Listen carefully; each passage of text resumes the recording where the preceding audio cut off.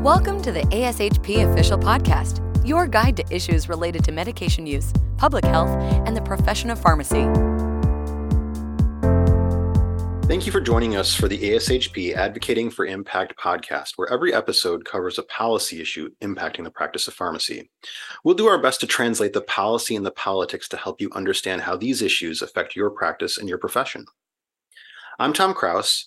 I'll be your host for today's episode. Today, I'm joined by Frank Cobb, Director of Federal Legislative Affairs at ASHP. We'll be discussing site-neutral proposals that are being considered by Congress. Thanks for joining us today, Frank. Thanks. Frank, can you just get us started by explaining what is site-neutral payment and what ideas are being considered and where'd they come from?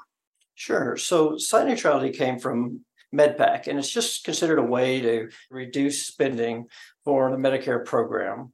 The underlying assumption is that pharmacy services provided at freestanding physician settings are the same as those provided by hospital outpatient settings.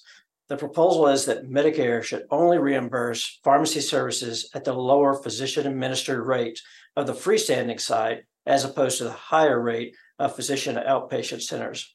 And for our listeners, Frank mentioned MedPAC there. That's an advisory committee that operates to advise the Medicare program and Congress about how to save resources in the Medicare program. So Frank, you mentioned this proposal to reduce payments to hospital outpatient facilities to that lower freestanding facility rate. And obviously, this has implications when hospitals operate their own ambulatory care clinic, or when they acquire physician practices and incorporate those into the broader ecosystem of that health system. Why shouldn't hospitals be reimbursed at that lower rate? Can you just kind of explain some of the arguments that we've been making to kind of illustrate for members of Congress why this is not equivalent? It's a good question, because there are significant differences between hospital outpatient departments and those physician freestanding sites that we've talked about. Really, two ways that they're really critically different. First is the acuity level of the patients being seen at hospital outpatient departments is significantly higher than those for these physician freestanding sites. And because of that, really the second thing is USP and Joint Commission has set forth a whole set of regulations that are there to essentially protect those patients because they are typically sicker. And those things cover a wide variety of things, such as ensuring against microbial infection, having additional providers and continuity of care on place, like having a pharmacy that's open 24 hours, having a physician that's available and on call in case there are any adverse events. All of these elements that essentially protect those patients that you aren't required, you don't see in a physician freestanding setting. And we also have a higher level of regulation. You mentioned a little bit of this, but can you just explain about some of these different regulations that apply and regulators, that touch those physician or those hospital-owned outpatient facilities? Sure. So USP governs a lot of the pharmaceutical side. Joint Commission accredits hospitals, and they have to meet numerous kind of requirements to keep their accreditation.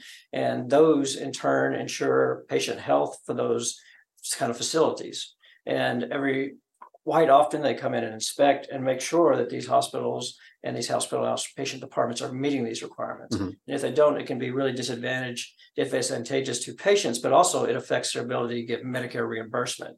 Right. So the Medicare program actually uses these different regulatory oversight mechanisms to make that a condition of participation in the Medicare program. So it's a big stick that the federal government has that they can use to force hospitals to participate in or be subject to this higher level of oversight and undertake all these additional activities, which, by the way, we're not objecting to. Those are appropriate levels of care and precautions and protections for patients, protections for workers in those hospital-owned facilities.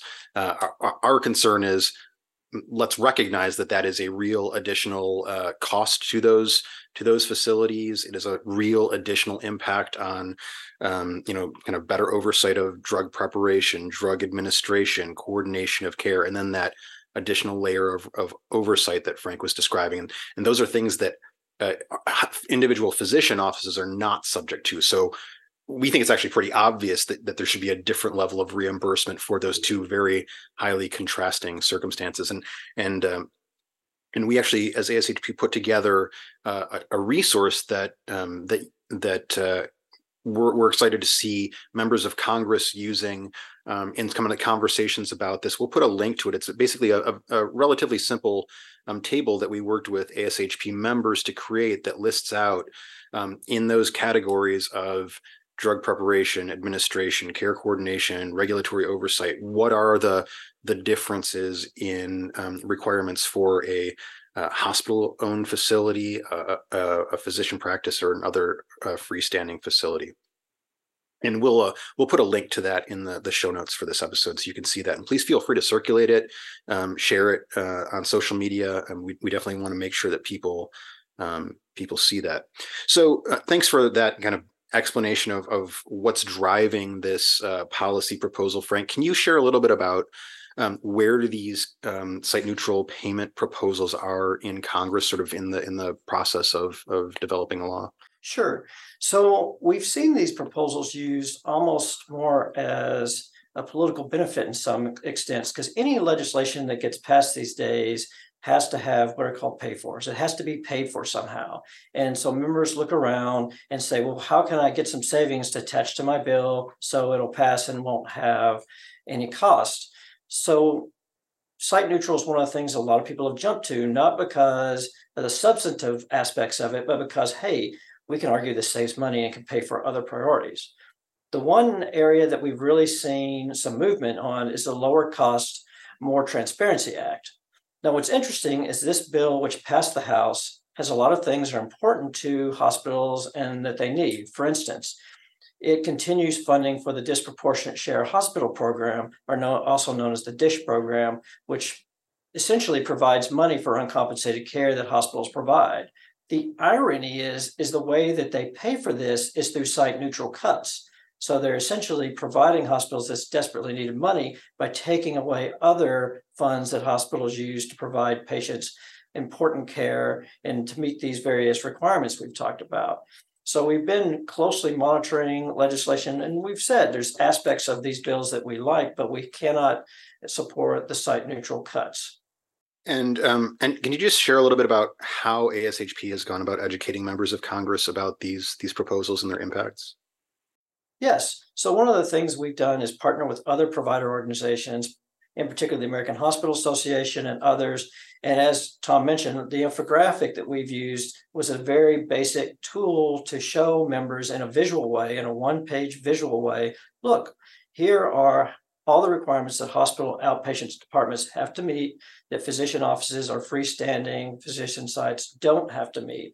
And it really brings it home in a visual way, because it's an extensive amount of requirements that all relate back to patient care. And we've been using this along with AHA in our individual meetings. Also, I know that we've done some other advocacy action alerts and other things where we've had members bring them in on our legislative day. We also shared this material, and it really resonates, and we get callbacks from members' offices about this. So we're hoping that this will help to essentially ensure, like, if the Lower Cost and More Transparency Act passes the Senate, it doesn't have these provisions, and when they go to conference, they won't have site neutrality in it.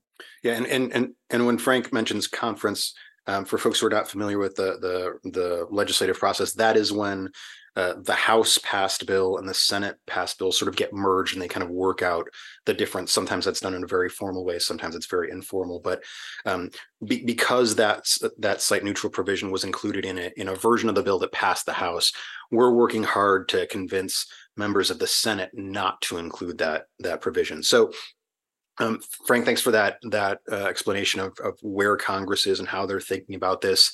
So as a final question, what can ASHP members do to help in this advocacy?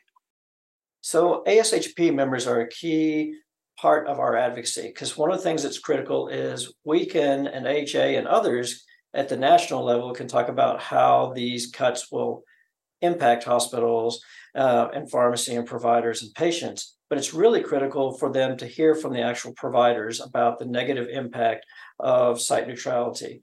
And so we've actually developed some action alerts that you can personalize to reach out to your congressional delegation. And it's critical that you explain to them how you see this negatively impacting patients and your practice of pharmacy. You'll be able to find these on our website, and we also distribute them. So just keep an eye out for those. Great. Thank you, Frank. And like I said, if you want to post that site neutral infographic on your own personal social media accounts, please feel free. We are more than happy for you to put that resource out there. It seems to be resonating with members of Congress, and the more people that we get that in front of, the better. So please don't hesitate to share that ASHP document. Well, that's all the time we have for today. Thank you very much, Frank, for joining us to discuss site neutral proposals in front of Congress. ASHP members, please be sure that your voice is heard. As a pharmacist and as a constituent, you have tremendous influence at the state and federal level on policymakers. You can visit ashp.org to learn more about our advocacy issues, grassroots efforts, and ways that you can get involved. Thank you for listening to ASHP Official, the voice of pharmacists advancing healthcare.